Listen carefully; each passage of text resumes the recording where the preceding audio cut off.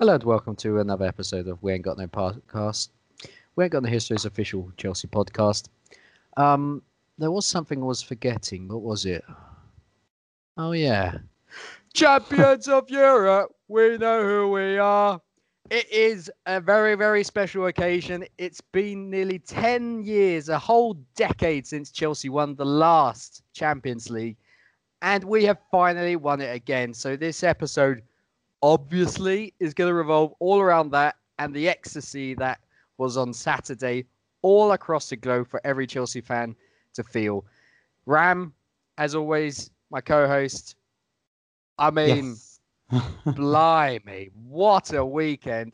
If you would have said that at the start of the season, everyone would have laughed their tits off, if we're honest. Yeah, it was perfect. I'm so happy you've done the intro today because I feel almost re-energized after listening to you. I've been taken right back to, those moments on Saturday night watching the game and that feeling when the final whistle was blown and it was just, oh my God, I just spent the next day watching all of these videos that just relived all the moments from the final whistle on. Yeah.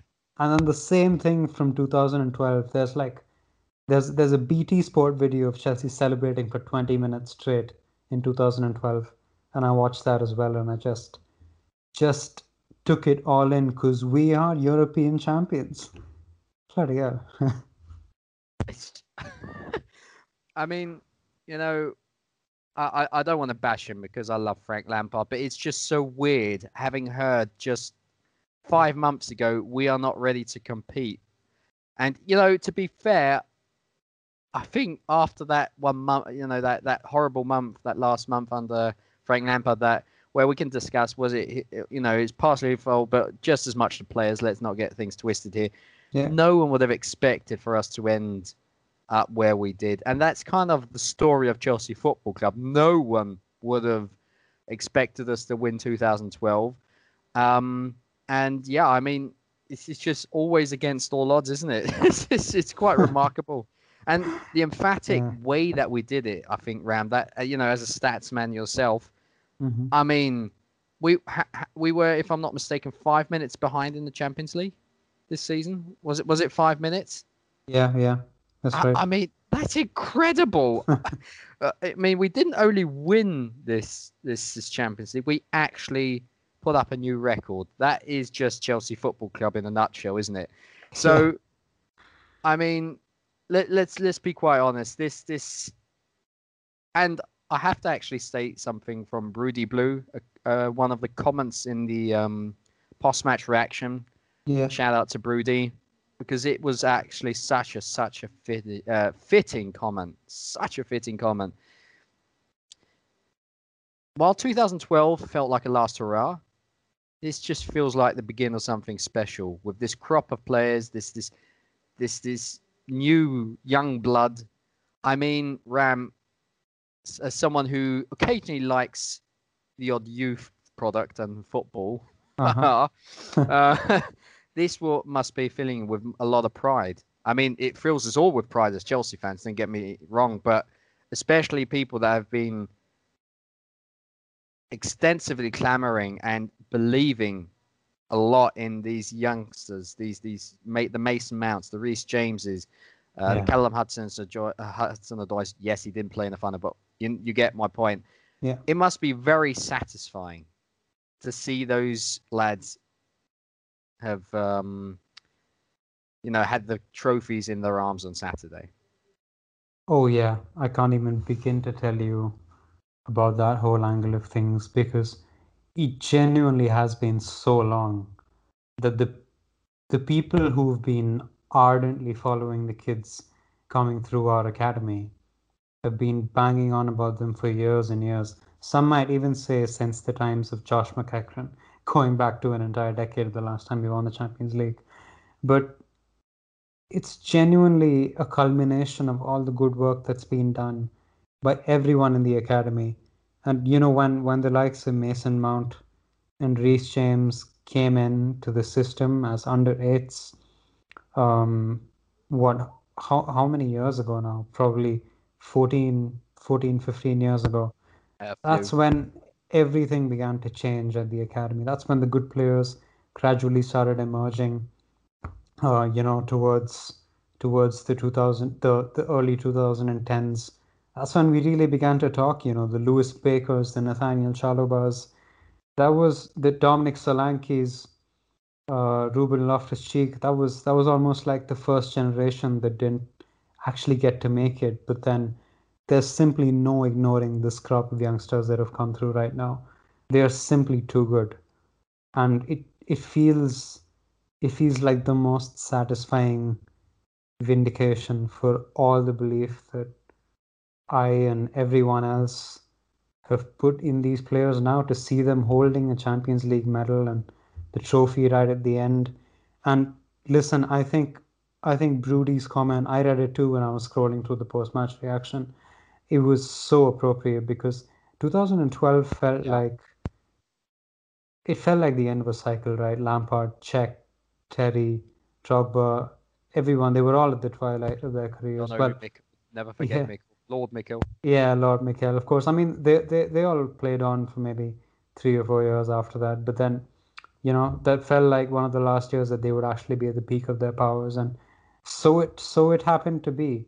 We did win a Europa League, but so it happened to be that we would never get close to reaching a Champions League final, for a long time, apart from maybe 1 year. So, well, while that felt like the culmination of a cycle, this definitely feels like the start of something. It almost feels as if the Champions League win wasn't meant to happen now. But since it has happened, it just bodes so well for what's to come. And I think it's very important for us to acknowledge that academy players have been at the heart of our successes this season. Mason Mount, Tammy Abraham, Callum Hudson-Odoi, Reece James, um, everyone who's been involved so far, even Fikayo Tomori last season, Andreas Christensen, a huge part. It's I think it's very important to remember that they will be a part of our successes in the years coming forward. It's important that they stay involved. I don't want to take this on too much of a youth tangent, but this just goes to show that the kids that we produce are good enough.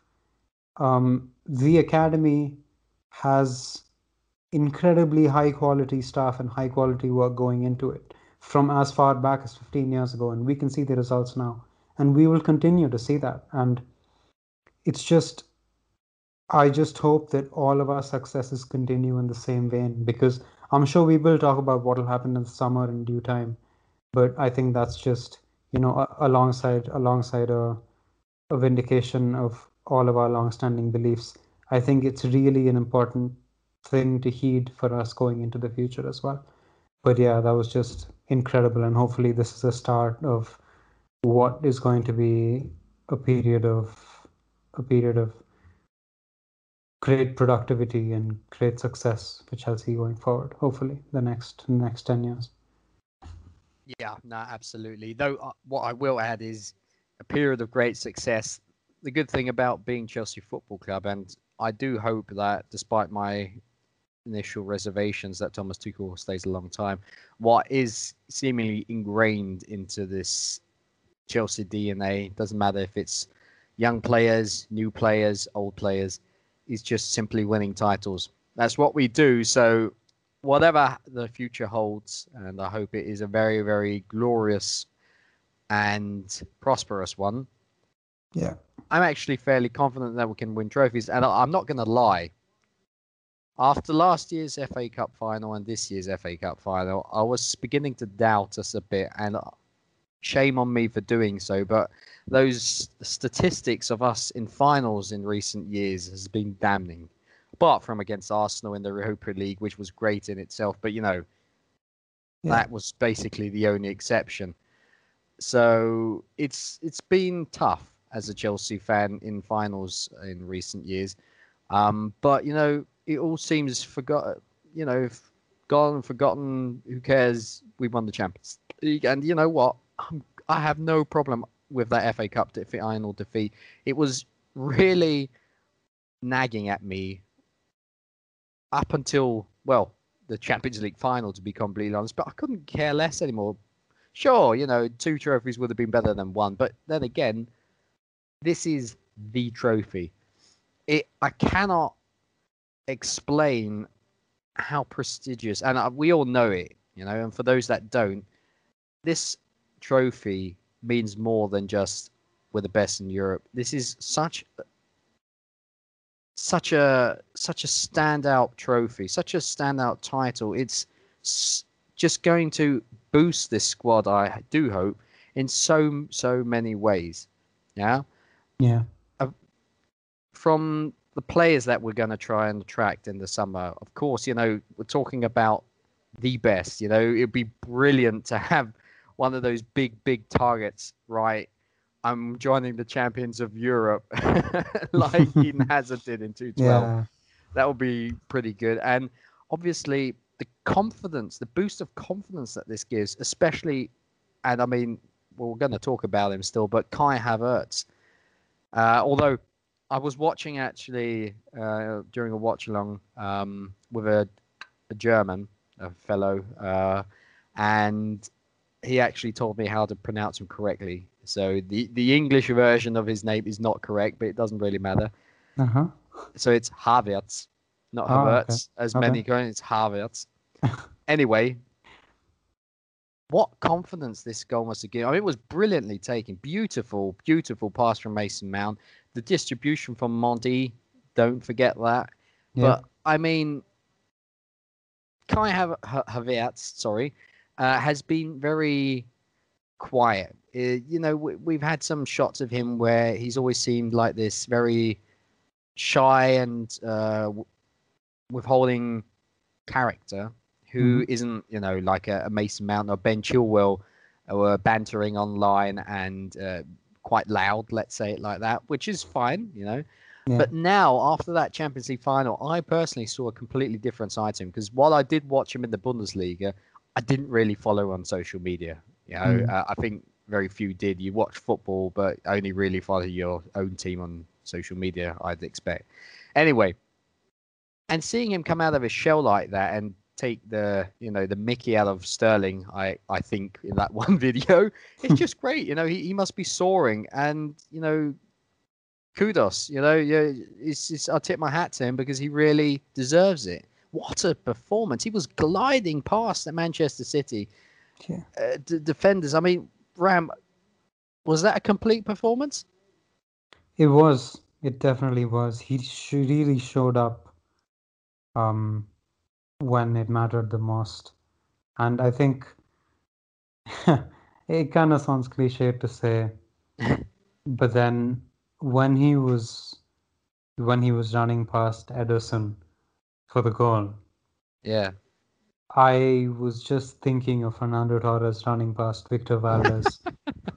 I was just playing those two things in my head side by side, and I could picture nothing else but those two tapping it into an empty net and scoring goals of great importance, although that was in a semi-final. But it just feels like Havertz could really turn a corner now. I think there are a lot of intangibles in football, and maybe Kai Havertz's performances this season were a result of some of those intangibles not really falling in place. COVID, new country, new league.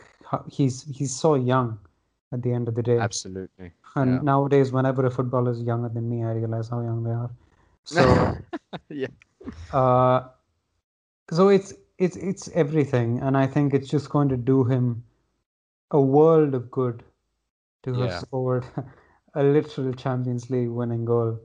And as you say, it was a complete performance, and he just showed us what he can do as a striker when the team is really looking to hit on transition, because it was on the whole time when Chelsea kept trying to play one specific repeated pattern of play where they were getting it out to Chilwell, and Chilwell was playing it forward for Mount, who would then look to release the runs of either Werner or Havertz. And they both did this very effectively throughout the game and kept catching either John Stones or Ruben Dias out. And we got in behind them time and time and again. And I think this is really highlighted that what Havertz can do to the best of his capacity. And at the same time, let's also acknowledge that he came from a league where transitions are very important, and any player that comes from the Bundesliga is naturally well coached to take advantage of offensive transition situations. So that did slightly play in his favor, that this is the way we look to attack the game. But it also came as a very, very salient reminder of how good Kai Havertz can be. So if obviously Tuchel is gonna play different games, different styles of play against different opponents who we are gonna dominate possession against more in games. And Kai Havertz might take his time to adapt more to these games where we have to break down low blocks. But listen, if there was ever a time for us to be reminded of how good this kid could be and how young he still is and how good he is for his age, then Saturday night was the night for that. Absolutely. And I think what seems so natural now, because they've played here for a while. Let me just put this past you. Christian Pulisic, 22 years old, Champions League winner. Callum Hudson-Odoi, 20 years old. He's actually got 2000 in his in his birthday. It's crazy as a 30-year-old. I'm crying. But Champions League winner. Kai Havertz. Yes, thank you. 21 years old. Champions League winner. Mason Mount, 22. Champions League winner. Billy Gilmour, 19. Champions League winner. I mean, it's crazy. And I'm sorry, I have to, of course, put in Reece James, because that performance, we're talking about complete performances. I think those Manchester City defenders must be seeing Reece James in the nightmares, bombing at them, just running at them and tanking them out of the way. 21 years old, Champions League winner. And, all the others that are there, Christensen's only 25. Ben Chilwell was only 24. Timo Werner gave me a heart attack during that final, but he's also only 25 years old. Yeah. The future's so bright, and we've got so many players coming back which are also highly promising, and it's just so young, like Marc Guéhi. I think maybe you'll have some words to say on him at the end of the podcast, because the promotion final, championship promotion final, did take place on Saturday prior to the Champions League final. Unfortunately, Marc Guéhi couldn't lead Swansea up to promotion, but also huge talent, 20 years old. He'll be wanting to do the same as his brethren in form of all the other Chelsea Academy products who are now Champions League winners. It's just crazy. It's crazy. I mean, just just to add, same here. I think a lot of Chelsea fans will have done the exact same as you, Rab, namely watching all these videos, and that there really are a few great ones. And shout out also to Feroz, who will be bringing out the Against All Odds 2, so to speak. That was the volume best 2 video I've ever seen, Against All Odds Part 1. Absolutely, and we're going to be seeing a Part 2 of that, or a second star, haha. Yeah. Which I'm really extremely looking forward to. Do not forget to watch that.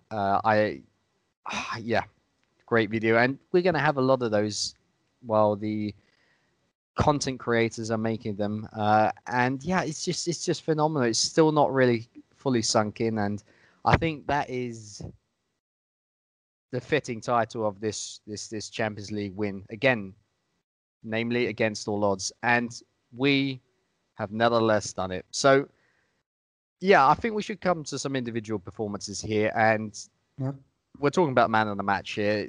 It's not a youngster anymore, however, feels as if he is stamina-wise, because he will probably run everyone else in the ground, even the 20-year-old, and that's N'Golo Kanté. I mean, I'm beginning to run out of words to describe him. It's just the Kante twins were really up and about and running on Saturday. I mean, talking about nightmares for Manchester City, Ram. Kante. I mean, every time we thought, oh my God, now they go, oh no, Kante's there, great. You know, it's just crazy. I mean, of course they did have chances, but still, it's just Manchester City had one shot on target, and of course the Mahrez chance at the end isn't counted in that. It doesn't come in the equation there, and that was probably their best chance of the game, right at the death. But still, a huge part played by in that stat coming about was N'Golo Kante. Oh, huge! He was everywhere, and I know that we said that a few times about him, but oh man, he was so good. He was whenever maybe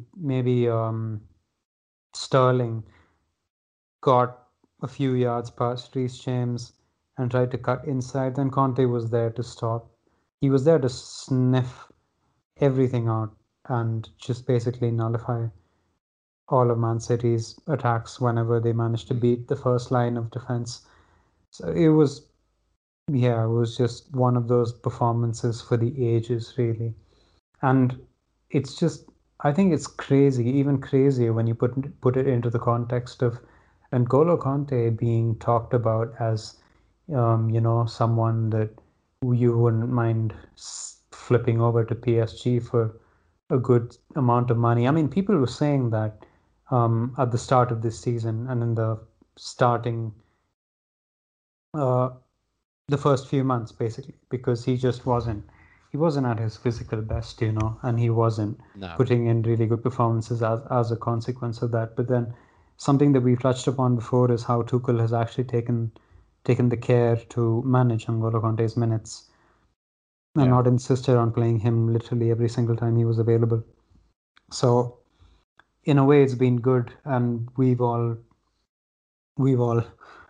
just seen that N'Golo Kante is nowhere near finished yet, and he is capable of world-class performances on the biggest stage. Absolutely. And it's just, the clip of him celebrating with his mother and his brother, I think, was just so heartwarming. And I think, I think he should really be in consideration for the Ballon d'Or. Especially, I mean, hopefully France will have a strong tournament to strengthen his case there as well. But there is absolutely no reason he shouldn't be considered at this moment, because he is probably a top 3 midfielder in the world at this point, or at least probably the best in the world at what he does. And there's just no two ways about it.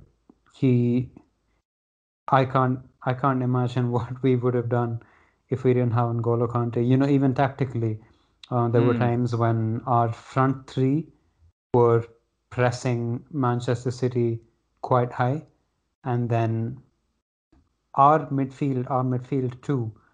Sometimes Jorginho would go slightly higher to try and press the first receiver from Man City's midfield.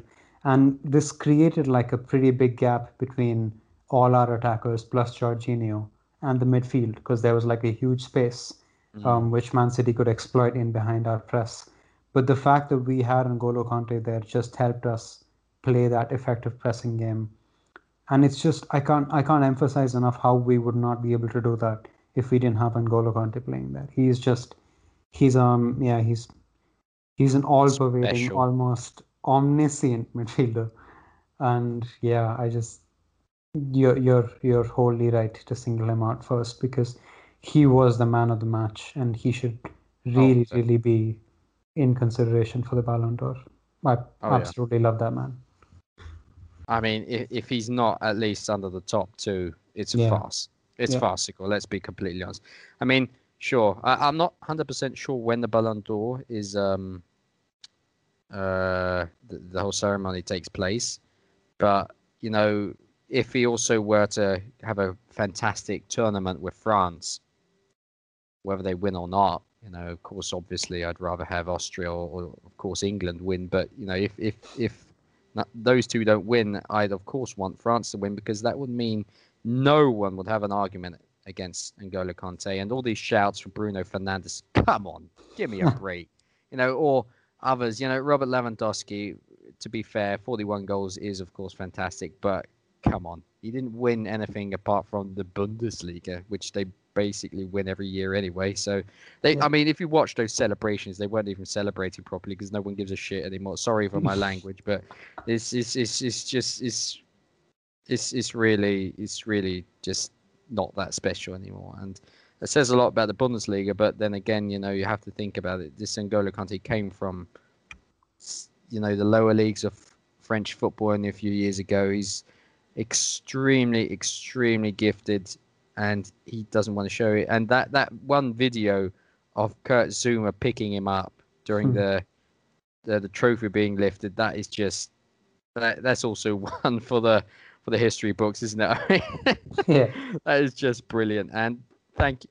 It sounds silly, right? But thank you to Kurt Zouma because he wouldn't have done it. He's just that shy and that, you know, level-headed. He didn't want to go into the limelight, and it's just lovely. I love N'Golo Kante, and I hope that due to his, you know, outstanding world-class stamina, he will be able to still play for us for, I don't know, another at least 3 years. Maybe that's wishful thinking. I don't know. You know, it's always difficult to foresee how the physical decline when you're over 30 can hit you. I mean, apart from Zlatan Ibrahimovic. But, you know, it'd be fantastic to have him in the team for still a long time. Now, another person that I've already mentioned today is Reece James. I mean, wow. That right wing, I mean, he was giving Zinchenko a massive amount of problems.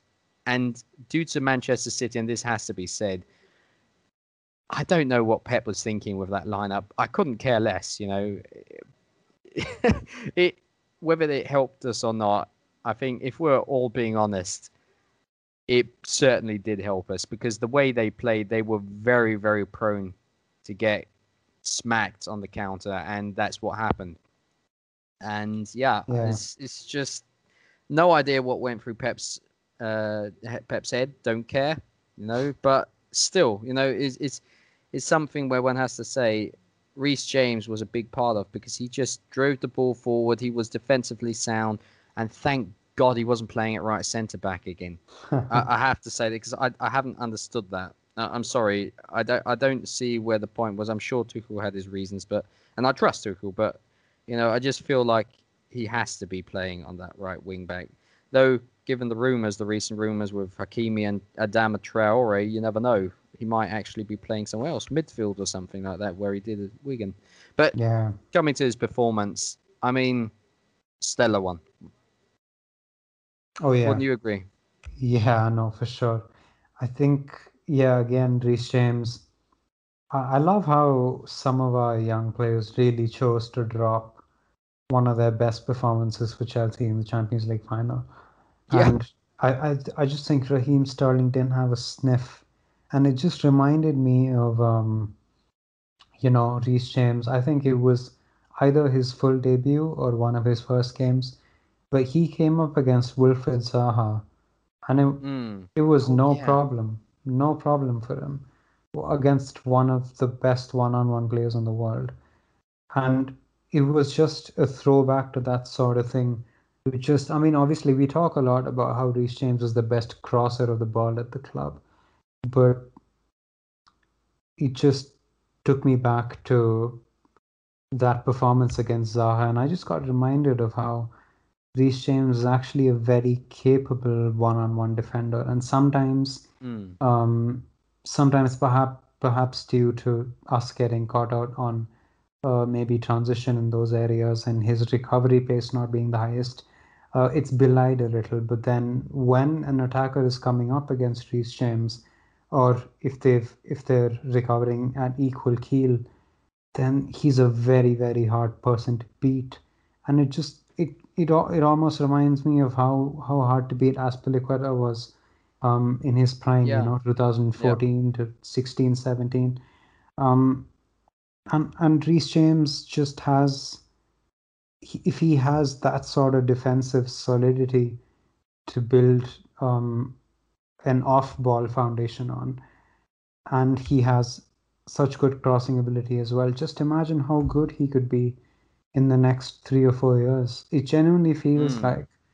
It genuinely feels like with him and someone like Livramento coming through, or maybe a new signing or whatever, it just feels like we could just be set up at right wing back for a long, long time, whatever way Tuchel chooses to play it. Because I know he's had Callum Hudson-Odoi play there as well. So, but genuinely with Reece James, I feel like we've got a first choice or a very, very strong contender for a first choice right wing back for a long time. So oh yeah, yeah, you're very right to single out Reece James, and alongside Reece James, I just also want to really highlight that Andreas Christensen has come a very long way oh yeah, since since a bit of a cock up against Barcelona in 2017-18. He has he's had a lot of peaks and troughs in that time where we've questioned everything regarding whether he's a strong enough character or whether he's um, as expressive on the ball as we want, or whether he is really much more than a defender who can just read the game really well, because that's always been a strength of his since he was 19, 20 years old. But now when Andreas Christensen is reaching, he's going to be reaching his prime age soon. And it feels weird to say that because he still seems like a young player in my book. yeah. But given the fact that he's just turned 25, he put in a performance befitting of a defender of that age. And he's shown maturity befitting of a defender of that age. Um, he's he when he came on and had to slot in for someone like Thiago Silva, who holds that much responsibility in the back line, um, even though he had Azpilicueta playing next to him. It's not easy to just come in, when you're not really expected to be called upon in a Champions League final, Yeah. and slot in and just do it that seamlessly. And I thought our defense was excellent throughout the game, and he played a huge part in that. And I just think Christensen seems like one of those players who just refuses to die quietly, regardless of dips in form or players coming in and all Mm, sorts of things. Yeah, it's just when you talk about unsung heroes of the game, now that we've, just as we've discussed some standout performances, mm. just when it comes to unsung heroes of the game and just the season in general, I feel Christensen has to be up there, and I'm really happy for him because at this point last year when you were talking about centre backs who might get let go of, I had resigned myself to the possibility that Christensen might be let go because maybe Yeah. he just wasn't going to be good enough, but he's just really had the best redemption arc especially under Thomas Tuchel. So I'm very happy for him. Oh, well, I definitely agree that Andreas Christensen has to be singled out as one of the stand-up performers under Tuchel, no doubt about that. And stepping up, and that's a very good point to make because this is the biggest stage. The whole world is looking at you. He has to fill the shoes of Thiago Silva, who it was very sad to see him come off. But Yeah. I think, of course, personally, he wanted to continue playing. But I think even Thiago Silva knew his position's in good hands because it's really incredible to compare the Andreas Christensen of, as you mentioned, that Barcelona game, where until then, and it has to be said, he was the first name on the team sheet for me and a lot of others. He was that good under Antonio Conte initially. Yeah.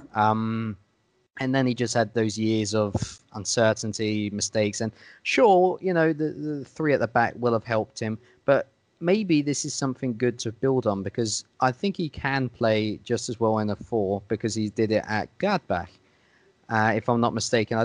I remember seeing him play in a four at Gladbach very well. Um, Correct Yeah. me if I'm wrong there, Ram. Yeah. But yeah, so I think this is the confidence he just basically needed to kick on, and not only I don't only tip my hat to Christensen for that, but also to Thomas Tuchel, because he has shown that players that have had problems, low on confidence or just haven't been good, he can actually push them to another level, and that is fantastic. And one thing that I don't quite agree with you about is saying he's been the revelation, the one that's turned things around the most since Tuchel arrived, because there is one that I have criticised immensely, and while Christensen's also put in some last-ditch tackles which were decisive, game-defining. Yeah. One player who was already dead. Let's be honest. The guy was done and dusted.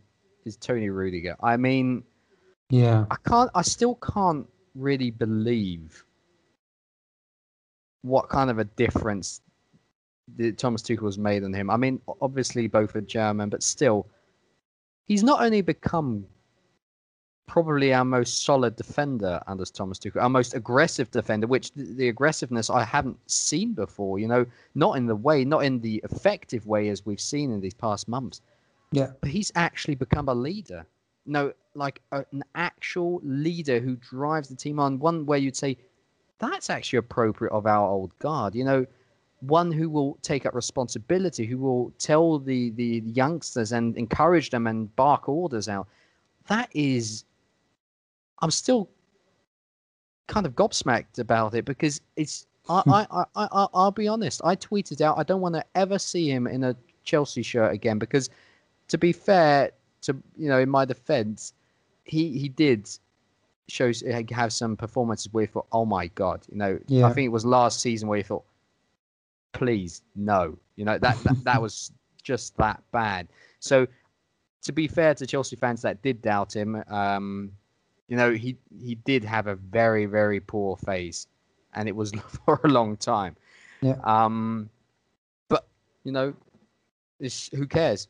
He's actually become one of, if not our best defender, apart from Thiago Silva, maybe, in regard to consistency, at the club. I generally could have never seen it, and you can laugh at me, or I'll take it. I have to stand for it. Absolutely, my fault. I just couldn't have seen it happening, and Tony Rudiger, what a performance. Again, in that final, there were two last-ditch tackles, Ashley Cole-esque, where, not on the line, but still, just these last-ditch tackles where it was going to go in goal. At the very least, it was on goal. You couldn't say if Mendy was going to hold them. You couldn't say. And he was a warrior. He was the epitome of a warrior in blue. One reminiscent of John Terry, Ricky Carvalho, all these greats, where I'm not saying he's as good as them, though he has been impeccable since Tuchel came. Mm-hmm. This guy's just, he's only 28. He's in his prime. I really, really hope that things continue as well as they have been for Tony Rudiger, because what I have always said is, off the pitch, this guy is fantastic. He's for his charities, what he does for his home country is his parents' home country. I'm not sure anymore if it's his mother's father or Sierra Leone. Mm-hmm. The guy is just ace. He really is. He's a fun guy. I love his German interviews. Yeah, so it's fantastic that he's turned the corner at Chelsea, and I'll never doubt him again. So yeah. I mean, we can talk about a lot of it. I mean, Ben Chilwell, fantastic. Mendy, I mean, what a story. Seeing him cry at full time. I must say, I shed tears anyway, but still, with Mendy especially, seeing him, he just dropped down as soon as the final whistle went. Yeah. I mean, if that didn't touch you, then your heart's made of stone. Yeah. That was just... It was beautiful. it was well and truly beautiful, and I'm welling up a bit now just thinking about it. Yes, that's what football does to men. It's it's just a beautiful story. It's just yes. I mean, as I said, lots of stand-up performers. Mason Mount, what's there left to say? I don't think we even have to, talk about it. That pass, that's just Mason Mount. It's just, normal nowadays. There's not nothing left to say about Mason Mount. He's just, for me, he's the player apart from Kante who is deemable as world class. Yeah, I said it.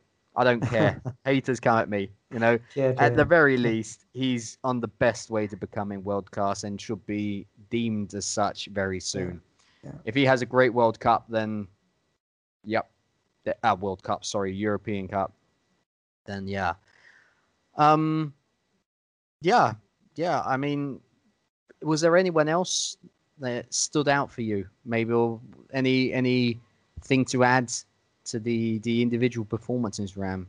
Well, I think I just want to really save a word for Mr. Thomas Tuchel. Good point.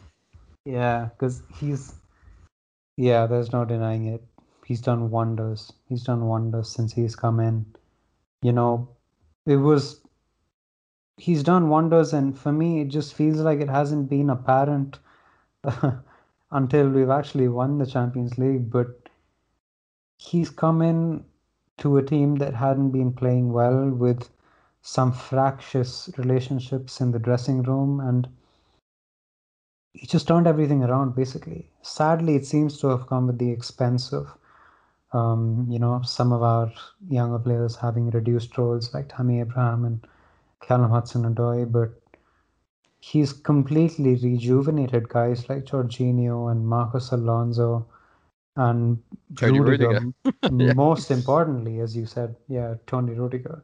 Even gave Kepa a few games here and there just to remind him that he's just, he's in here. And then when Kepa did a proper knee slide celebration when we won, that felt really nice as well. So I think, we've been talking about how Tuchel has been in damage limitation mode for so long as soon as he came in. I think that's still been true right until the last day, in terms of the way he set up his team to not lose and be very, very hard to beat. But it just seems like he's mastered the art of attacking on transition, rather. Yeah. And I would expect no less from someone who's been so proficient and storied in the Bundesliga. But Tuchel is an incredibly tactically astute manager. There's no two ways about it. He has set the team up in the perfect way much more often than not. And every single time we've played Man City, he's gotten the better, or at least matched Pep Guardiola. Not to forget.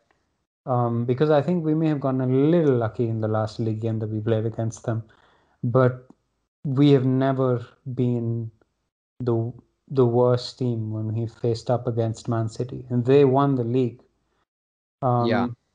They are a bloody good team, let's not forget. So I think Thomas Tuchel has done one of the best jobs in football in recent times.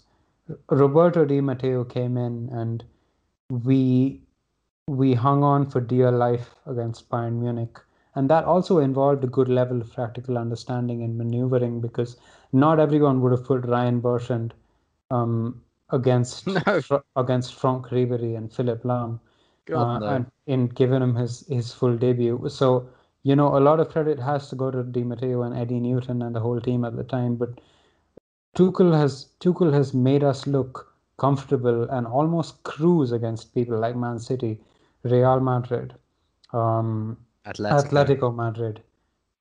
It's been crazy. That's a lot of high-profile opponents, and we've maybe gone into these games as underdogs, but when the game begins to be played on the pitch, we just look so comfortable. And there are times when we've not broken a sweat, apart from against FC Porto. When you talk about it like that, it's genuinely unbelievable. So I am in awe of what Thomas Tuchel has done, and my only hope for Thomas Tuchel going forward is that he keeps the academy players involved, just harkening back to what I said at the start.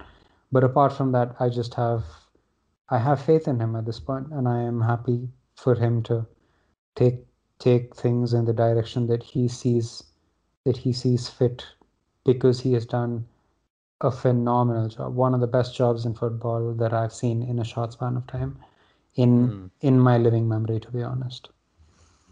Yeah, and I can comfort you in the sense that Thomas Tuchel, anywhere he has been, especially of course Mainz, but it's a different club of course, but also at Dortmund, and I didn't really watch him at PSG, so I can't say it for Dortmund, but for Dortmund, for PSG, but at Dortmund he did integrate young players as well. You know, if they're good enough, they play.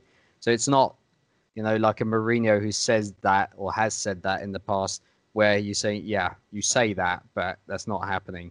Thomas Tuchel actually does that. So I think, you know, we'll have to wait and see, but we have some damage limitation that we've had to have take place because the owner, even though he only just saw him on the pitch, which was pretty nice to see, that first encounter, will have told him, you know, these are the aims that we have. He only has a very short-term contract. He has to prove himself. Well, it's obvious that he's not going to be playing the half of the team with youth, filling it with youth players. And yes, he didn't use Callum Hudson-Odoi as much as he did initially, though he did trust him in. So he always gives him advice. You know, you see after the game, Callum Hudson-Odoi, he takes it. He wants to hear what Tuchel's saying, and Tuchel always gives him advice, coaching him even after the game's ended. And that's why I think people are saying, oh, you know, Callum Hudson-Odoi, blah, blah, blah. I think he's happy. You know, he doesn't seem as if he's unhappy. Apparently, according to actual reputable sources, apart from, Mail or anyone saying that Bayern's in for him again, say he's happy, doesn't want to leave. I think next season we'll be able to see more Callum Hudson-Odoi under Thomas Tuchel, because he definitely rates him. That is undoubtable. And Billy Gilmour, I think he might be loaned out next season, but also, he played 3 games in a row at the tail end of the season. And we're not talking about, it's only the last 3 games of the season. Those were crucial encounters for Champions League football, because we didn't know that we'd win the Champions League and secure, the European football in the highest European league for next season, that, one way or another. So, he puts trust in these young players, and I think he has earned the right for us to trust him in that sense. Yes, I understand that people are still very disgruntled, like the only major issue that many have, like I've seen Ollie on Twitter often not be too happy about excluding Tammy Abraham, and I understand that, why not have Tammy Abraham included in the Champions League final and FA Cup final instead of Emerson? It doesn't make a lot of sense. Yeah. All the versatility of Emerson, that's nice, but all of that aside, that just doesn't make a lot of sense. But Thomas Tuchel is a very assertive person, and if he says that's the case, then that's the case. It's just the way it is. And I think he's earned all our trust to say, you know what, okay, he probably knows what's best. And we might be making a very similar mistake to past players like, Romelu Lukaku being also a striker with Tammy Abraham. But, to be fair, highest scorer or not this season, when he has played, in the last months when Lampard was reigning still at Champions, had the reigns at Stamford Bridge, he wasn't showing enough. He hasn't done enough for me personally, despite being our top goal scorer, or until Jorginho scored that one penalty to, get 7 goals. So, I'm all for giving him chance, but if Thomas Tuchel doesn't deem him good enough, then that's just the way it is. We can't do anything against that. So yeah, but I think we will still see a lot of academy players come up. There are some very, very, very exciting prospects like Livramento Yeah. coming up, who's been in the rumor mill today. And we'll just have to wait and see. Give him a full preseason, which we won't have again, thanks to European Cup. But it's going to be interesting because it's no longer damage limitation. He's actually fulfilled the aims which he had. It's not been officially confirmed yet, but he's got a long-term contract now until 2024, if I'm not mistaken. Yeah. So, well, that's what's been rumored. So yeah, maybe he has more freedom now to take some risks. Thomas Tuchel definitely takes risks. Don't be fooled by his maybe more pragmatic approaches in many games this last half of the season. He does take chances, so we'll see. We'll just have to wait and see. Be patient. Just be happy that what he has done for the club. No matter what happens with Thomas Tuchel, he is already now firmly ingrained in this club's history. He is the second manager to bring us, Champions League glory, and yeah, he'll be in Chelsea folklore for years to come. So thank you, Thomas Tuchel. Thank you, Ram, for mentioning it, of course. Bringing him up, he certainly deserves it. Yeah, definitely. It's going to be interesting, don't you think, about who you'll bring in? Apparently he said, not apparently, he did say 2 to 3 signings. It would be good. Anyone's guess which positions those are, but yeah. What do you think we can expect from Thomas Tuchel in regard to the transfer market? Potential incoming players, because that is dawning upon us now. Yeah. A few interesting things. The first thing being, I have no idea where he might actually reinforce the squad.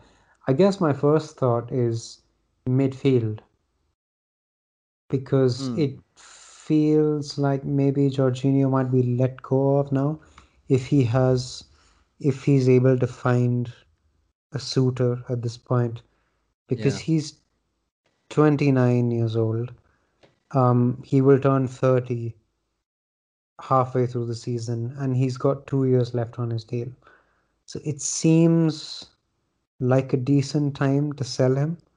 I'm not sure who would get him, but I'm sure a lot of teams in the Serie A could use Jorginho, and we're never gonna get. Can't afford him though. If we're being completely honest, that's the problem. I think there should be an acceptance that we're never gonna get close to what we paid for him at this point. But that was always going to be the case when you buy a player, in their late 20s and give them a big deal. that was in his prime, to be fair. But yeah, okay. It was, but I mean, at the end of the contract, he would be towards his 30s.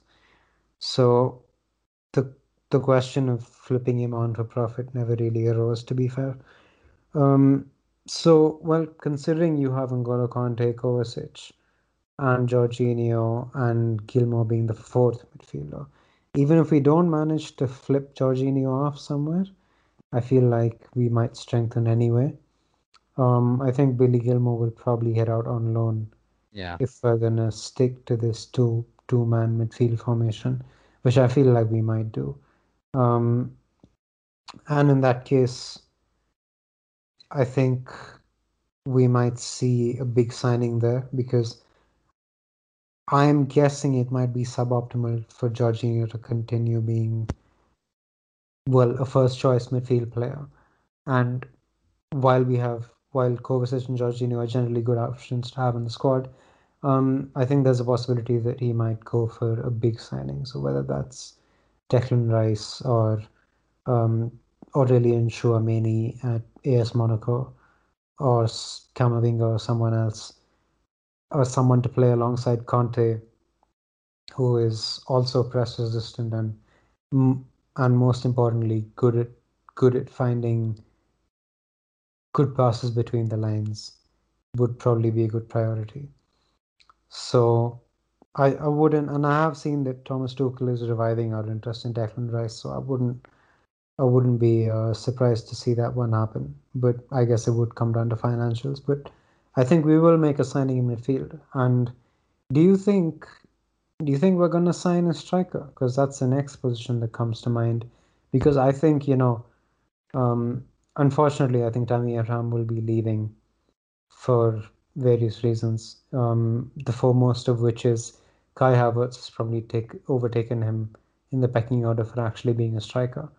So I think Kai Havertz and Timo Werner are players who will be in the side before Tammy Abraham at this point. And Olivier Giroud will leave as well. He'd probably go to AC Milan. But does this mean that we're going to sign a new striker? Because, obviously all that Haaland talk is there. Personally, I think it's bollocks and that we're never going to get Erling Haaland. But given the fact that we have Werner and Havertz in the building already, do you think we're actually going to go out and sign a really big name striker?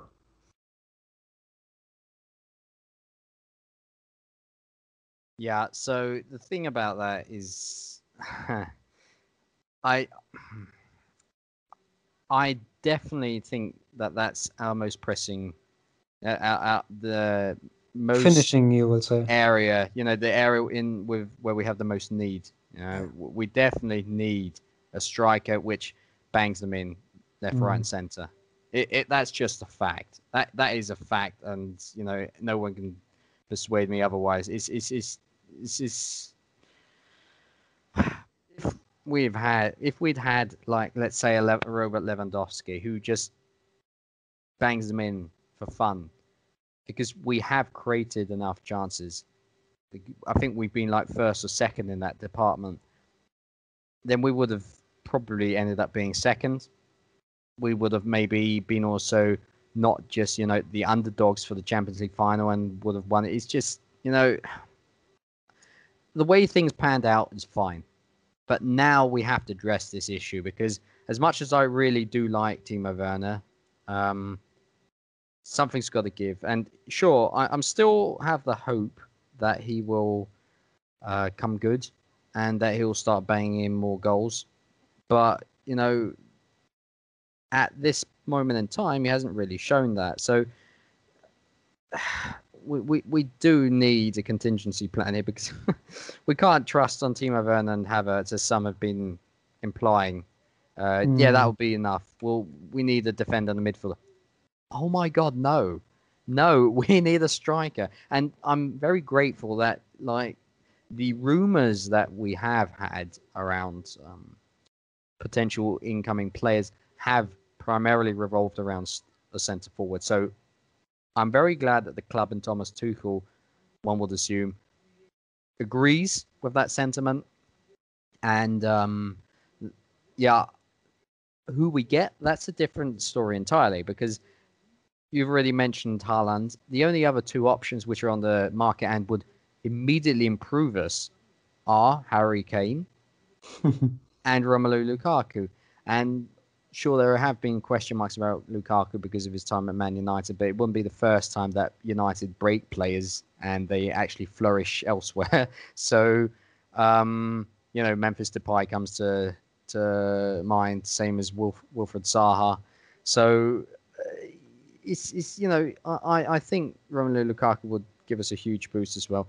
Financially, of course, it's different, because just quickly addressing the midfielder debate, I don't think Jorginho will leave, and I think it's good. I like Jorginho. I think many people know that. I've been criticised for it in the preferred lineup threads on a few occasions. I think Jorginho is still good enough to start for Chelsea. He definitely is. He's a Champions League winner. He was instrumental in our good form under Thomas Tuchel. Let's not kid ourselves. Come on. That is definitely the case. And that's why I think Billy Gilmour will be honed to be his protege. He will be his replacement. And I think if we get a good loan destination, Brentford will be a good one. I'm not sure who they have in midfield. You'll be a better person to consult in that regard. But the football that I've heard them play seems quite fitting of Billy Gilmour. Please, not Newcastle.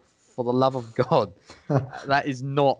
That's the exact opposite. But my point is, Billy Gilmour, we saw this when he played together with Jorginho, they're very similar players in many ways, apart from, Gilmour being just more athletic.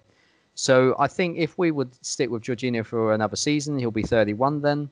Or is he 30? I'm not sure. What did you say? He will be 30 in December. 30. So he'll be 30. He'll have one more year on his contract. We'll get a few quid, hopefully, for him, maybe still then. That will also be the time where Italian teams can actually afford him.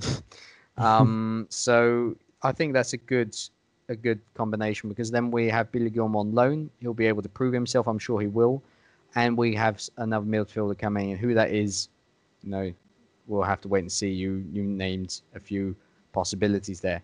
So it is, of course, the question, how much can we spend on the striker, on the star strikers? There's no point getting, some striker that's been doing well, like an Isaac from Real Sociedad, who I watched in Dortmund, and people completely forget about past. I know he's young, but he was dreadful for Dortmund. He was genuinely dreadful. He just come over as a really young player from Sweden, hasn't he? I know, but to put things into context, he's still very young and he's had his first good season. Do you want to put all our faith, all our problems that we've had, to solving them in the hands of someone who is, it's his first season of being good? And, I know it's obviously sounds a bit weird, because I also want us to get Haaland, who is also very, very young. But I've watched Haaland for many years now, and that is, you can't compare. He's in the bracket of Kylian Mbappe when it comes to mentality. He is the exception here. Isaac is one of many who one can say, same with Dominic Calvert-Lewin. He's a bit older now, if I'm not mistaken. Yeah. But, you're not sure. He's his first really good season where he's consistently putting good performances and scoring goals. I don't know if they will really improve us in the way that we need it at this moment in time, because we need an ice cold finisher, and there are only those three options. Sure, there's Lewandowski, Ram, but we're not going to get him either. So no. Harry Kane's not going to happen because of Levy. I can still remember all too well that Modric saga, which was horrible. So we basically are ending up with Haaland and Lukaku. I don't think that Haaland will come. I agree with you. I'd love him to come. He would be a fantastic signing, probably the solution to all our problems, because he just scores. Is what can say about, will he adjust to the league and all that? Yeah, that's fine. But there's one thing as a striker that you either have or you don't have, and that's the instinct where to stand. You need positioning to know, I need to be here and I'll score goals. And that's what he has. And that's not something that you just forget when you change league. You either have it or not. Because Timo Werner, if you believe it or not, he had already these problems in Germany of squandering loads amount of chances. So for me, it's either one of those three strikers or there's no point. Then we might as well invest heavily in Rice in midfield. I think Declan Rice would be a fantastic signing, and a defender. For example, Hakimi. So if we say, okay, we're not going to get a striker, then getting in Hakimi and Rice will be fantastic, and then we'll have to address the striking problem another year. Or we get in Jadon Sancho theoretically, but I'm not sure that would really help us too much, because we've already got wingers that I trust. So it's difficult. It's difficult. But generally, yes. If I'd have to tell you, if you put me on the spot, what's priority list? First is centre forward. Second will be probably a midfielder, and only in third would come a defender. And I really don't want us to get Donnarumma. Yes, he is a fantastic talent in goal, but I want us to trust Mendy. He's 29. He can give us loads of years of of his career still. He's very young in goalkeeping terms, despite being a late bloomer. Don't get a goalkeeper. It's unnecessary. And people are saying, well, he's on a free. No, he's not. No, he's not. He actually costs more than you'd buy some players because of Mino Raiola. So Yeah. Don't do that. Please no. Concentrate on a centre forward. If we can't get it, then get the more pricey options in midfield and defence, and we're good. Those are the three signings. I'm not sure. What do you make of this? Maybe to end things before we come to the England squad announcement. What do you think of these rumours of a right wing back coming in? Because that does have implications, of course, for Reece James. Yeah. I can't say I'm a big fan of it, to be honest, especially when it's I mean, listen, I understand that Adama Traore, for example, I don't think we're going to get Hakimi for what it's worth. I don't think we're going to go splash 80 million on a right back when we have Reece James. And I think if Hakimi does go somewhere, it'll probably be like, I don't know, Barcelona or maybe not Barcelona, given he's a Real Madrid player. PSG, I think. yeah, PSG or anyone else with cash. I don't think that's going to be us. So while I would think, okay, yeah, maybe this would be worth it if we're getting someone like Hakimi, who was excellent. But apart from that, I'm not sure. I'm just not sure if we actually need someone to come in over there. I know we have Reece James who can play right wing back really well. We have Azpilicueta who can cover the position as well, but it would be suboptimal to have him play there. But my whole question is, where does Callum Hudson-Odoi fit in this entire equation? Because he put in good performances at right wing back, and we are going to face a decent number of teams next season against whom we will want to play Hudson-Odoi as right wing back against, just like we did when Thomas Tuchel initially took over.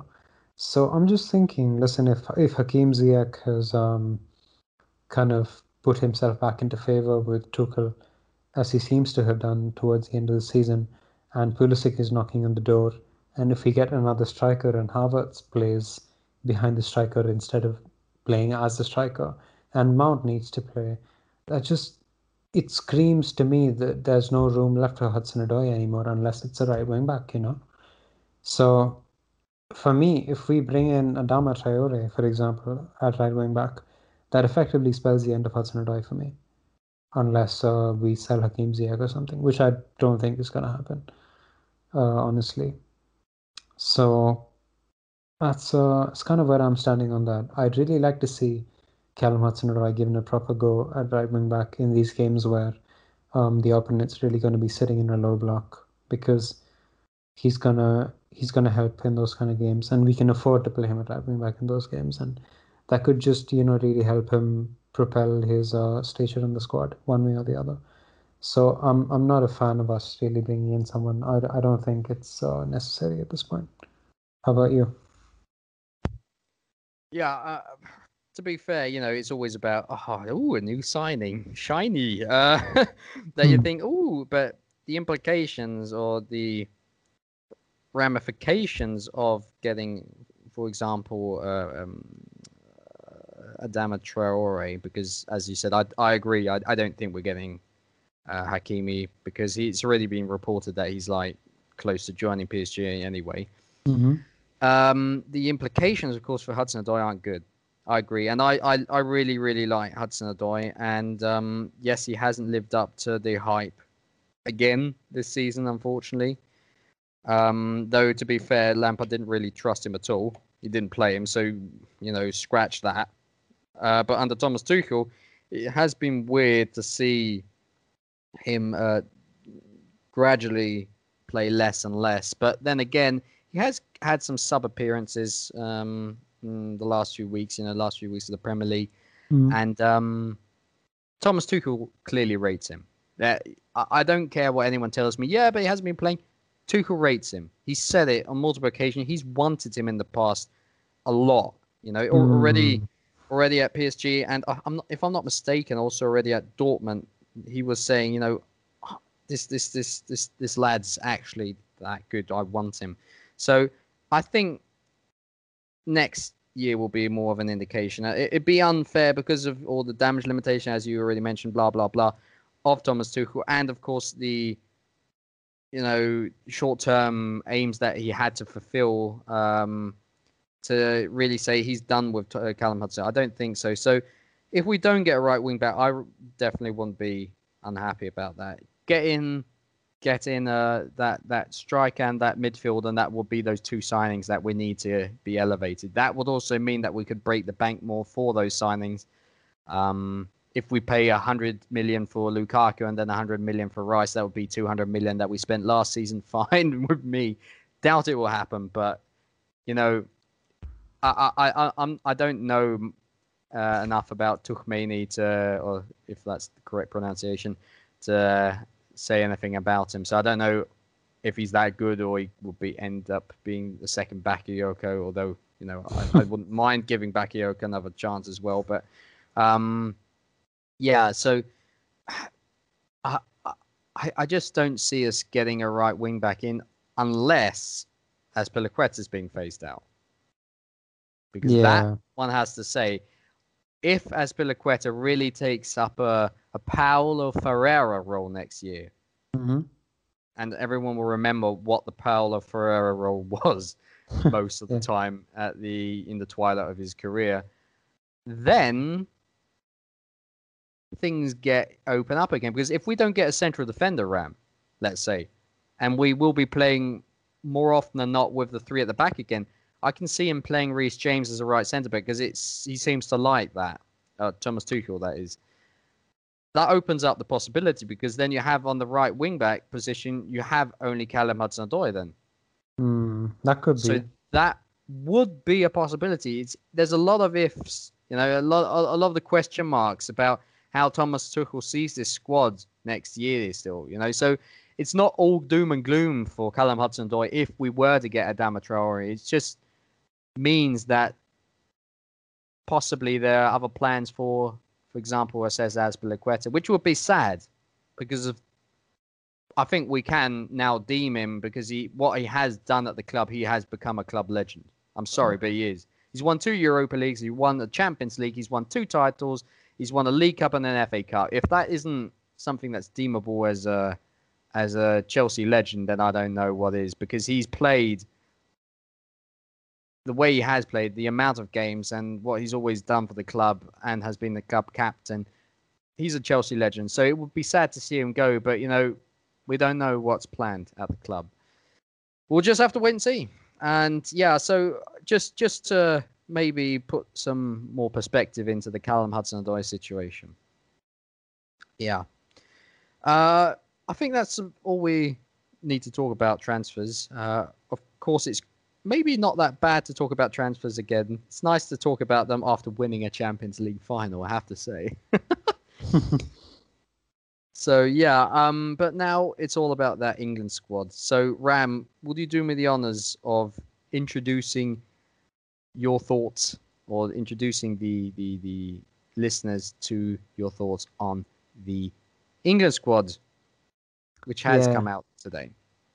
Yeah, it's come out today, the final 26-man squad, after which some players have been cut, but no Chelsea players have been cut from the squad because all of Mason Mount, Reece James and Ben Chilwell have made the final cut.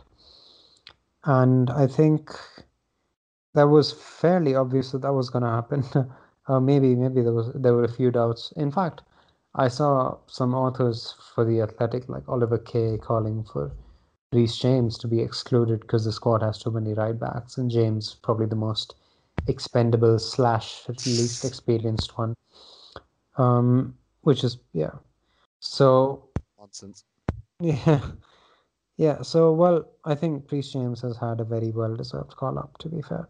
And even though there are maybe too many players that can play right back in the squad, I think there is also an element of Reece James and Kyle Walker being able to play right centre back as well. And for that reason, and I think Gareth Southgate has chosen to go with versatile players for the squad, given that he also included Bukayo Saka, someone who can play many different positions. So I think the way Southgate has seen it is Kieran Trippier and Trent Alexander-Arnold both are depth on the right wing back side of things, and Reece James and Kyle Walker are depth on the right centre back side of things, with the option to provide something different at right wing back, if at all possible, it still seems like there's one too many. So that area of the squad is a little imbalanced, and maybe it could have been used to add the X factor from set pieces through someone like James Ward-Prowse instead. That's my only complaint with the England squad, to be honest, is that they have maybe one right back too many, whereas they could have taken the option to do something different with the squad. Yeah. But otherwise, I quite like it, to be honest. I mean, all the midfield, given that he's going to play a 3-4-3, I think all the midfield options are very robust because you've got a bunch of defensive midfielders basically, and you've got Mason Mount. So given the way Southgate wants to play, I think it's fine. And the front line is honestly elite. If you've got Harry Kane flanked by Jadon Sancho and Raheem Sterling, then I don't, or Phil Foden, then Yeah. honestly that's a top level elite front line. So I think England are quite well set up, to be honest. I could see them, and I think Gareth Southgate plays a certain type of football which is more suited to knockout football in general, which is basically a risk-averse style. May not always be the best thing to watch, but gets the job done kind of thing. So yeah, I'm kind of hoping for England to make a pretty solid run into the latter stages of the tournament, if I'm honest. What do you think? What are your thoughts on the squad? Well, I'm guessing you were too young for this. With all due respect, of course, to you, but in the middle of the 2000s, when I was basically a teenager, Uh-huh. it was all about the golden generation. Lampard, Steven Gerrard, Wayne Rooney, David Beckham, etc., etc., etc., where everyone's saying they need to win a trophy, and they never did. The cohesion wasn't there. To be fair, the management was terrible, terrible, terrible, and I'm not 100% sure how much better Gareth Southgate is, because one thing that we spoke before we started recording, which I shared my disgruntlement with you about, is why on earth start Jesse Lingard against Austria tomorrow if he's not coming with us to the Euros? It makes no sense. I'm sorry, it doesn't. I actually must say I would have left a right wing back or a right back out of the squad, and that, as much as I do not like him for his social media BS, I really hate that. I can't tell you when he starts with this milli wag blah blah swag kind of BS talk. I get livid. I can't stand it. I sound old. I'm 30. I'm allowed to do that now. No, it's just I don't like that. But Jesse Lingard deserved to be in that squad. He did for that second part of the season. And the thing is, I'm not saying that he should have been a starter in this England squad. He isn't, obviously. But the guy already in the past has shown he can be phenomenal from the bench. He can. He can have an impact on the bench. Bring him on at 70 minutes. He gives you much more than 4 right backs. And that is one of those decisions where, yeah, I remember the Gareth Southgate's song, and it was fantastic getting to the World Cup semi-finals in 2018. Lovely memories. Still, I'm sorry, but you know,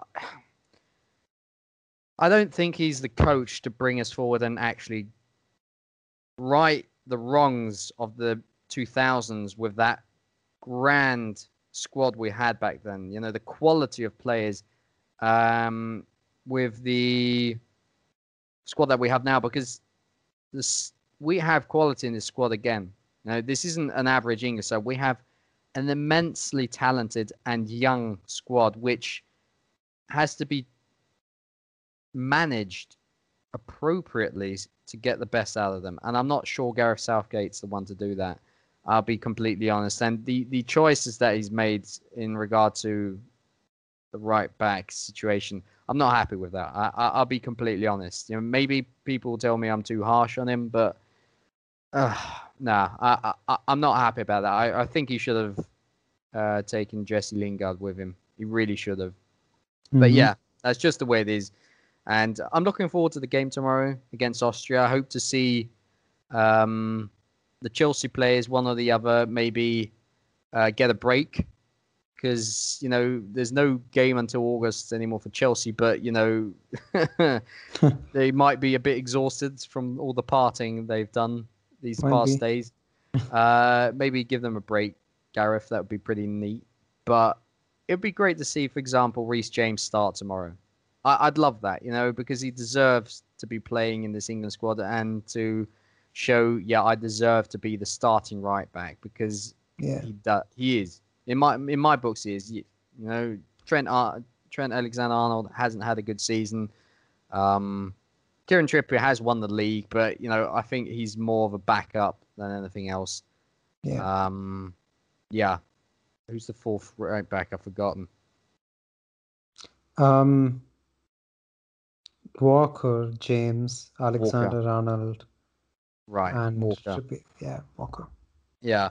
So I think Walker, because he has done, we're playing with three at the back, and we haven't got any centre backs. There's been a lot of injuries. There's been a bit of a wobbly end to the season for John Stones. Thanks, Chelsea. So I think we could actually see Kyle Walker play the right centre back role. So that gives, for me, in my opinion, it gives Reece James a free run at right back, or right wing back, actually, in this case. So yeah, but generally, I think it's great to see 4 Chelsea players. Did I miscount here? Wait, Reece James, Mason Mount, 3. Ben Chilwell, 3. Damn. Okay. Nevertheless, 3 Chelsea players in this England squad. I hope they shine. I really do. I really, really do. And that the entire world can see what Mason Mount is made of. He's going to go to the very top. The very, very top. A very, very nice Harry Redknapp impression there. Well, I think on that note, we've covered an insane amount of topics, which I think we started recording about 1.5 hours ago at this point. Yeah. So Approximately. Well, maybe we'll come back for another episode in a couple of weeks' time to go through some of the transfer stories and cover how our players are doing at the Euros, maybe. So it won't be a typical dry preseason, as it were. So this isn't goodbye for the next couple of months, listeners, because we will be back. But well, we haven't exactly been doing weeklies, so I can't say we're going to be taking a break from the weekly schedule.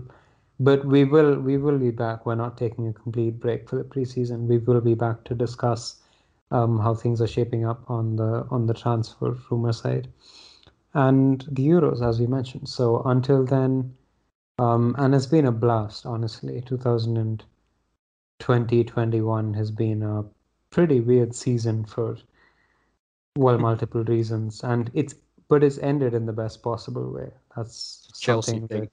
Yeah, it really is a Chelsea thing. It always starts off weirdly and ends in the best possible way when it does.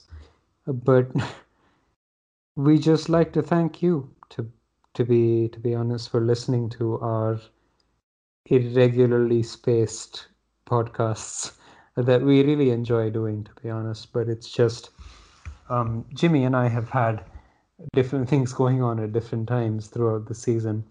And by the time we both were able to align our schedules properly, we had somehow reached the end of the season. So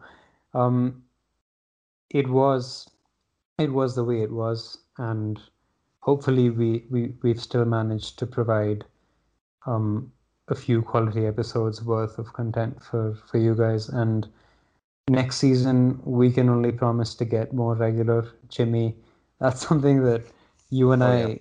That's something that you and I will definitely work on once we start doing regular podcasts next season. And another thing that we will definitely do is try to engage more people from the community. Again, that's proven to be a little difficult for us to do because of people's availability and everything this season. And it's just like games have been coming every 3 days, pretty much, which makes it kind of difficult to schedule podcasts as well. So hopefully we'll just have like a nice reset come August when the new season starts. But the bottom line is, thank you very much for listening to We Ain't Got No Podcast. It's been a pleasure from myself and from Jimmy Funnel and from all the guests that have been on the podcast. And we will see you a couple of times during preseason. But until then, bye-bye from We Ain't Got No Podcast, and keep the blue flag flying high. And we're don't European forget- champions. Yeah, Exactly. So, yeah. Champions of Europe. We know who we are.